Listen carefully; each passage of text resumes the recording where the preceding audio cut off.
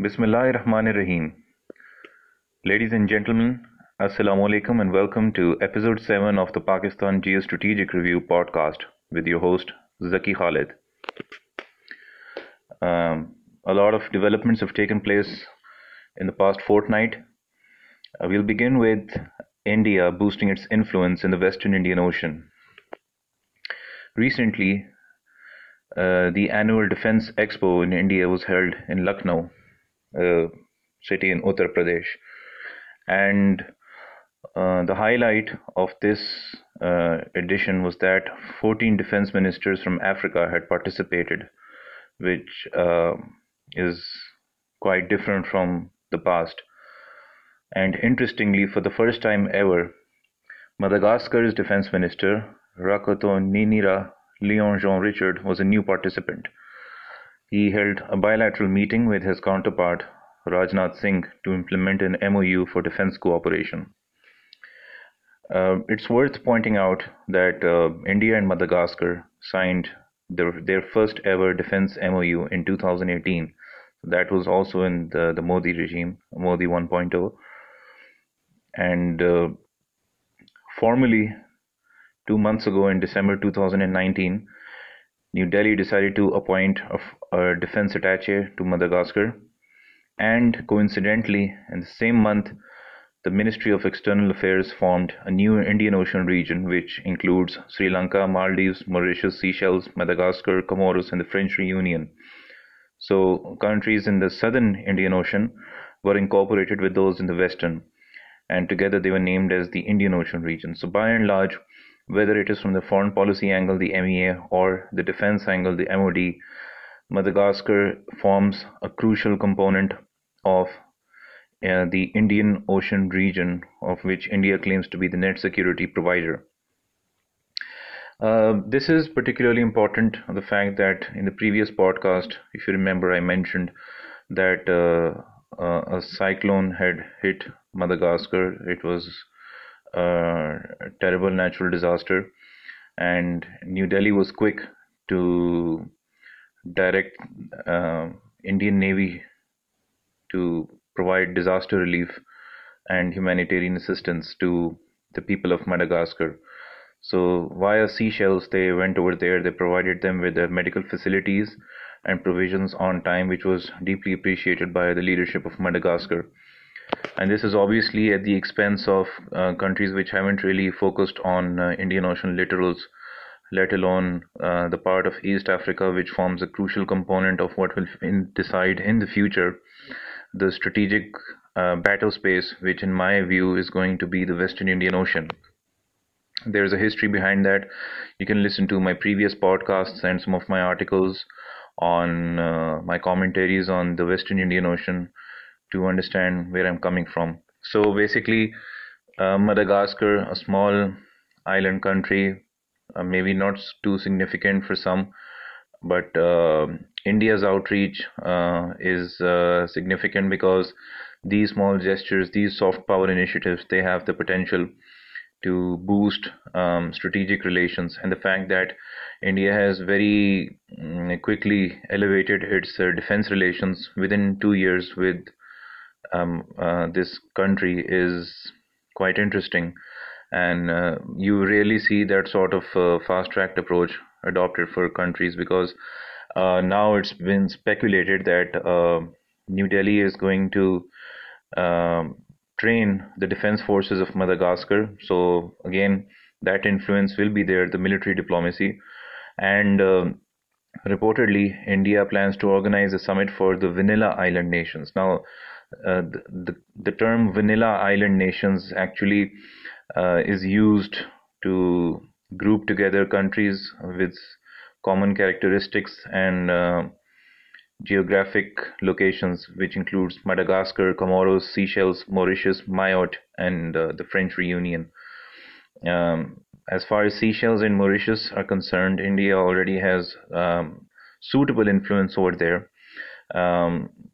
Particularly Seychelles, when we talk about Indian naval surveillance and reconnaissance activities, and now Madagascar. So as far as the Vanilla Island nations are concerned, Seychelles was already in the pocket. Mauritius was they were ties were not bad, and now Madagascar. So I mentioned in my previous podcasts, basically, in my understanding, in the long-term perspective, it is East Africa, which could prove to be the bulwark against a hegemonic Indo-US expansionist agenda to assume dominance of the Western Indian Ocean. And obviously, that whoever would control this is just me talking, that whoever would control the Western Indian Ocean would go on to control the Red Sea and ultimately the corridors leading to the Mediterranean. But that's too long into the future. And right now, the southwestern area of the Indian Ocean in particular is a place which is uh, not that disputed, and there isn't much of a something to contest to. And there's neither China over there. China's focus is not over there. The US is also not as engaged in southeastern Africa on the continental side as it should be. But Japan and India, particularly India, there it is making sure that its footprint is established well along the eastern seaboard of Africa. So obviously that plays to the detriment of Pakistan in the long term. And these developments in the Western Indian Ocean, one hopes that the Foreign Office in Pakistan is keeping a keen eye on it. Coming to the next topic, it's quite controversial. It could place analysts in two different diametrically opposed camps. It is about the Turkish-Russian confrontation in Syria. Now, we all know that there is no love lost for Syria within the Turkish establishment, despite the fact that Turkey does not necessarily support. In fact, it has severe reservations against forces supported by Russia and especially Gulf Arab countries. So Syria, but the problem is that recently, since April 2019, we all know that the Syrian government has been trying to take control of Idlib province, which is a rebel stronghold. It's one of the few places, prominent places, where Bashar al-Assad's forces have not been able to establish the writ of the state. More than 1,000 civilians have been killed, while hundreds remain displaced.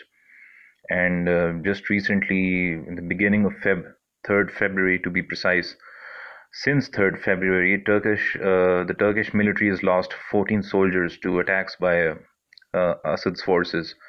So, as of yet, at the time of recording this podcast, 14 Turkish soldiers have been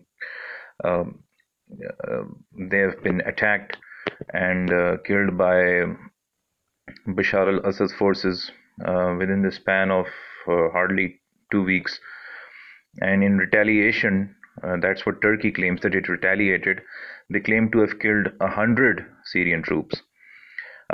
President Recep Tayyip Erdogan, who is currently on a visit to Pakistan, he accused Russia of committing massacres in support of Assad regime. The word massacre was used by him. And to support the existing boots on the ground, an additional contingent of Turkish troops arrived on the 12th of Feb. And but while Turkey claims that Russia is aiding Assad in trying to attack their forces for vested interests, Russia has not maintained silence, and it would be unwise to assume it would. It has hit back and accused Erdogan of failure to neutralize terrorists, because there are some apprehensions within the Russian establishment that Turkey is supporting certain militant organizations, which are directly trying to set back Russia's long-term energy and geostrategic goals in the Mediterranean via the Assad regime. So when you hit the Russian soft spot in the Mediterranean, you would definitely expect a response. And this is where Russia is not alone. Israel, Greece, Cyprus, including recently Egypt. They have also expressed severe reservations about Turkey's new Mediterranean policy, which they perceive is part of an expansionist agenda spearheaded by President Erdogan. Now, in his statement to his party's parliamentary meeting, President Erdogan specifically mentioned that Turkish troops are being attacked by number one, Russian forces, and number two, Iran backed militants. Now, obviously, he's referring to the Shiite proxies, which are functioning as part of the Zainabiyun and the Fatimiyun brigades. And when he talks about Iran backed militants, he was careful not to specify any of them, but we know the consequences of these, that he is indirectly referring to proxy foot soldiers, mercenaries for hire by the Iran's IRGC, the Quds Force, who are paid to carry out guerrilla warfare activities against what they claim are jihadis sponsored by Arab Gulf countries. And this is quite interesting because just not too long ago, during the Kuala Lumpur summit, Erdogan was seen flashing with Hassan Rouhani of Iran and Mahathir Mohamad in Malaysia.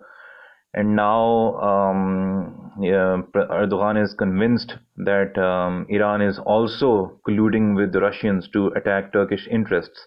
It would have been assumed that because each country has its own specific and defined interest, that Iran would not necessarily attack Turkish troops, but Erdogan has gone on record to claim that is the case.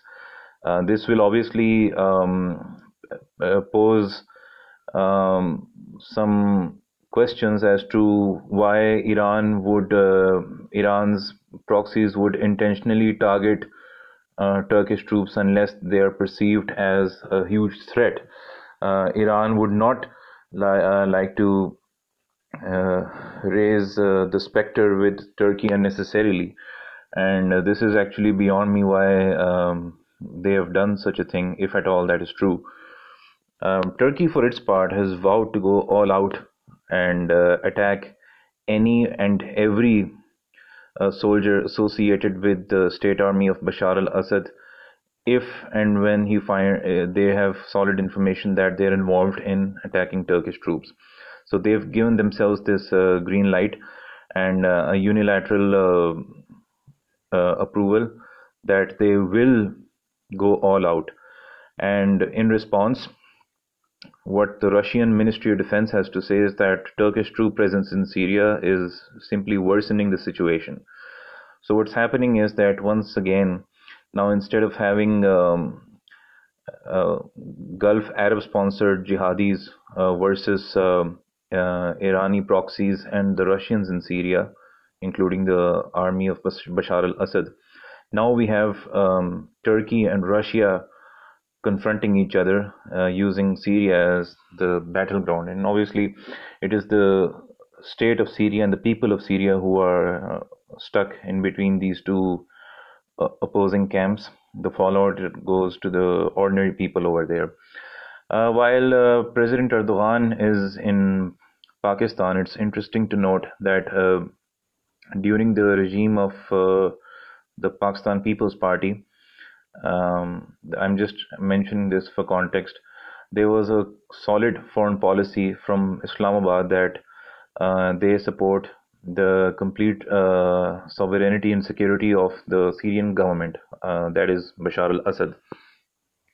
And recently, during the Pakistan Muslim League Nawaz regime, there was a slight tilt, a very slight tilt, in which there was some sort of soft corner, at least from the party level, toward claims by Gulf Arab countries that Assad was responsible for slaughtering, and there was, but when we speak on an overall basis, Pakistan has its stated stance has been to maintain neutrality while emphasizing that the state of Syria, its sovereignty should be respected, because that's what Pakistan firmly believes in, and it's an undeterred principle.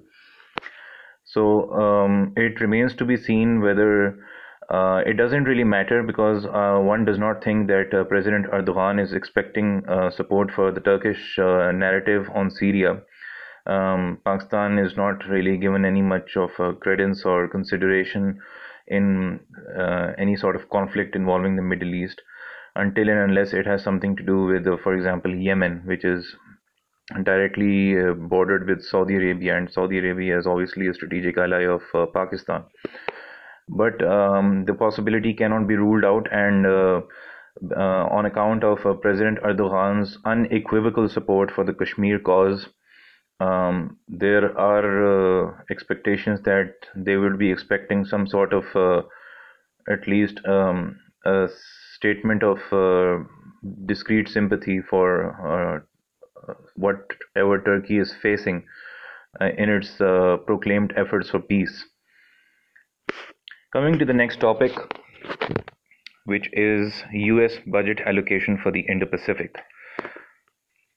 The administration of President Donald Trump has proposed a budget of almost $4.4 trillion for the fiscal year 2020 to 21, and out of which $1.5 billion have been proposed for foreign assistance in the Indo-Pacific region, and $596 million for diplomatic engagement. So, on an overall, President Trump has proposed more than $2 billion for the Indo-Pacific region specifically. And to quote what the State Department has to say, I quote, "To enable countries to assess the full costs of Chinese loans." Now, this obviously means, unquote, this obviously means that the agenda of Washington in the Indo-Pacific region, which, whether we like it or not, includes Pakistan, is that they're going to apprise these countries about the so-called consequences, adverse consequences of getting into the Chinese so-called debt trap diplomacy. We've seen Alice Wells and her delegation from the State Department and National Security Council, Lisa Curtis al, visiting Sri Lanka. They warned them, they shared their concerns with Nepal. When Alice Wells was in Pakistan, she criticized the CPEC. And so I think we can expect a lot of more countries being approached by Washington's South Asian Indo-Pacific strategists who will try to tell them or warn them against falling into the so-called Chinese debt traps. And the State Department summary further includes, I quote, "Facilitate US private sector investment, expand security cooperation in the region, promote a US model," I repeat, a US model of democratic, transparent, responsive, and business-friendly governance, and engage foreign audiences to strengthen alliances, unquote. Now, there is another important line which the State Department's statement has, and it says that they want to keep tabs on what they call malign Chinese influence. Now, whatever that is, one can assume that it definitely includes the Hambantota Port City project in Sri Lanka, the Gawada project in Pakistan, and China's presence in Djibouti. And so basically, the entire Western Indian Ocean region, the strategic space intended for Indo-US hegemony in the long-term future, that's where Washington believes China could threaten America's larger geostrategic interests. And when this budget, these allocations were being announced, concerns were also raised on the whole concept of the Belt and Road Initiative of China. So basically, if one could sum it up without sounding biased and to be very clear, the more than $2 billion which are being allocated to the Indo-Pacific region are aimed totally at discrediting the Belt and Road Initiative project, which would obviously incur implications for Pakistan's own CPEC project. Coming to China's criticism of US on arms control and disarmament. Over the past week, Chinese officials, including its intelligentsia, security scholars, they have been very vocal about aggressive US policies and what they perceive to be hypocritical approaches toward arms control and disarmament issues. The first points I'd like to mention are from an interesting opinion editorial by Cheng Hanping, a senior research fellow and professor at the Collaborative Innovation Center of South Asia Sea Studies at Nanjing University. He mentions about the statement by US National Security Advisor Robert O'Brien on 5th of Feb, in which he said that the US and Russia would, I quote, start negotiations soon on arms control and on the nuclear issue, unquote. As we all know, the deadline to extend the US-Russia Strategic Arms Reduction Treaty, or START for short, is imminent. In 2021, it's supposed to be extended, otherwise it will expire.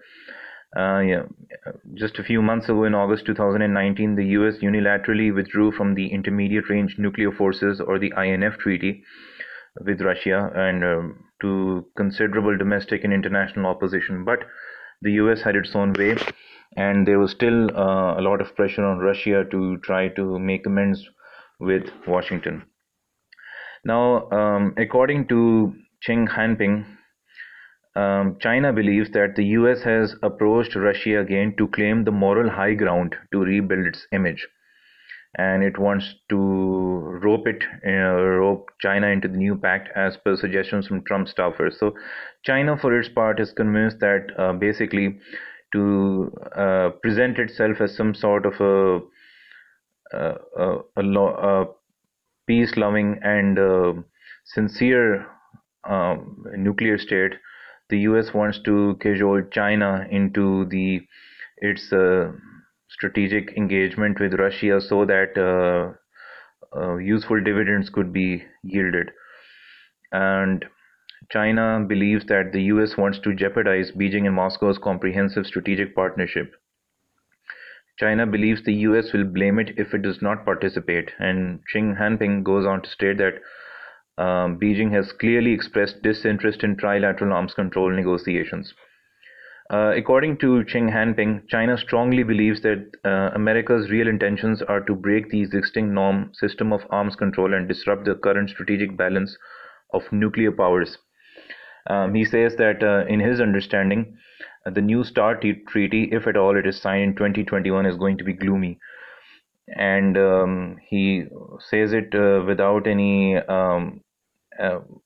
sort of sugarcoating that if the US withdraws from START altogether, then the world will become less secure. And that is true because rationally speaking, it is up to the US to explain why it withdrew from the START treaty, the INF treaty in the first place, and what it intends to do, why it has suddenly decided to extend a hand and try to involve China in the equation, which has nothing to do with it, except for obviously trying to spoil the Sino-Russian strategic relations, which, as I mentioned in some of my earlier podcasts, are going to define 2020 and pose major challenges for the US security establishment. In similar vein, Fang Xiaoji, a researcher at the Belt and Road Initiative Institute of Strategic and International Security at Fudan University, he wrote an opinion editorial which said, in his view, that the US Navy's testing of the Trident II life extension T5LE tactical nuclear weapon, codenamed W76-2, I quote, sabotages world strategic stability, unquote. So these are just two of the scholarly opinion editorials which I found to be interesting. There are some others as well in some hardliner papers such as Global Times. the op-ed by Cheng Hanping was written for Global Times, and these scholars are the people who speak on behalf. Their statements echo the sentiments brewing within the Chinese strategic establishment, and we can clearly see that China is not at all pleased with the US's double games when it comes to arms control and disarmament issues, and it considers that itself and Russia should be wary of American efforts to disrupt global strategic stability at the cost of regional harmony. Coming to the last topic, and that is Sri Lanka's push for the revitalization of SARC. We all know that recently Sri Lankan Prime Minister Mahinda Rajapaksa was on a visit to India, and according to the photo ops, which is what you see, and evidently everything was all fine and well, and everyone was all smiles and hugging each other and shaking hands. But reportedly, during this visit, Prime Minister Rajapaksa urged New Delhi to record due focus for cooperation and progress in the South Asian Association of Regional Cooperation (SARC), aside from its continued focus on the BIMSTEC, which is the Bay of Bengal Initiative for Multi-Sectoral Technical and Economic Cooperation. Now, the issue is that why Sri Lanka is concerned, all of a sudden concerned with SARC, is that the existing Secretary General of the SARC Secretariat is a Pakistani diplomat, Mr. Amjad Hussain Sial, who has been at the helm since 2017, and his tenure is about to end. And the next in line to his successor is a top Sri Lankan diplomat named Isala Weerakoon. So Isala Weerakoon will assume charge as the Secretary General of SARC Secretariat effective the 1st of March. And Sri Lanka is very much adamant, and it hopes that New Delhi would, apart from BIMSTEC, it would try to balance its regional approaches, its multilateral engagements with regional countries, including Sri Lanka, through the forum of SARC, which is obviously important for Pakistan as well, because Pakistan has repeatedly accused India of trying to overlook and ignore, or as we say, put in the back burner, the Secretariat of SARC, just simply because of accusing Pakistan of trying to foment terrorism, which are unfounded allegations as of yet. And there have been many instances in which India has used all its diplomatic clout to try to degrade and humiliate Pakistan, try to disrupt and cancel SARC events to be held in Pakistan. Although just last year, the SARC Law Conference was successfully held in Islamabad. But anyways, in larger administrative and policy-making circles, it is imperative for India, and is now even Sri Lanka, that they revitalize SARC so that a common framework for understanding the channels which have already been laid many years ago between Pakistan, Nepal, Bhutan, India, Sri Lanka, they all could fare out properly and be utilized for peace building. Sri Lanka wants greater connectivity and needs India to participate in the SARC, because according to Colombo, until New Delhi is involved, the framework will remain dysfunctional, and that's what it wants to avoid. It wants to utilize its headship of SARC to try to bring to play a role which would obviously give the Rajapaksa's political leverage when it comes to promoting peace and stability in the region, and they are really looking forward to use SARC to project their own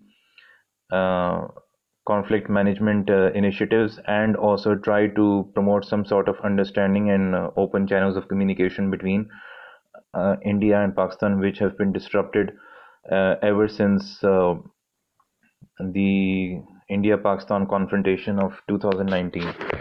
So whether or not that goes about remains to be seen. The senior reporter who filed this report on Sri Lanka's push, she approached the Ministry of External Affairs for comment, but there was absolute silence. So obviously Mr. Jaishankar, he is not, and none of his staff members are going to comment on, because this would obviously um, shatter the all smiles and all cheers and hunky dory images, photo galleries of the Sri Lankan premier touring India. India is just wants to show a positive and everything is fine side to the world, and this is something which could actually expose what the real agenda of Mahinda Rajapaksa's visit was. So this is something which, for Pakistan at least, should show that Sri Lanka is indeed serious about trying to uh, develop a shared framework of common understanding between regional countries by according primacy to the SARC, and this is where a lot of efforts need to be put into that. Pakistan could use this moment to try to wrest control out of New Delhi's stranglehold on SARC. So if the Pakistan wants to the SARC to assume primacy in deciding the affairs of the region, then it could offer as much support to Sri Lanka as it could, and try to shore up support from other lesser influential countries such as Maldives and Nepal. That's it for this episode of the Pakistan Geostrategic Review podcast. Thank you very much for your time. And if you have any sort of comments or feedback, or if you would like me to comment on any specific issue in the coming week, uh, please do tag the official handle at the rate of PGR podcast, or you could drop an email at pakgeostrategicreview@protonmail.com. Allah Hafiz.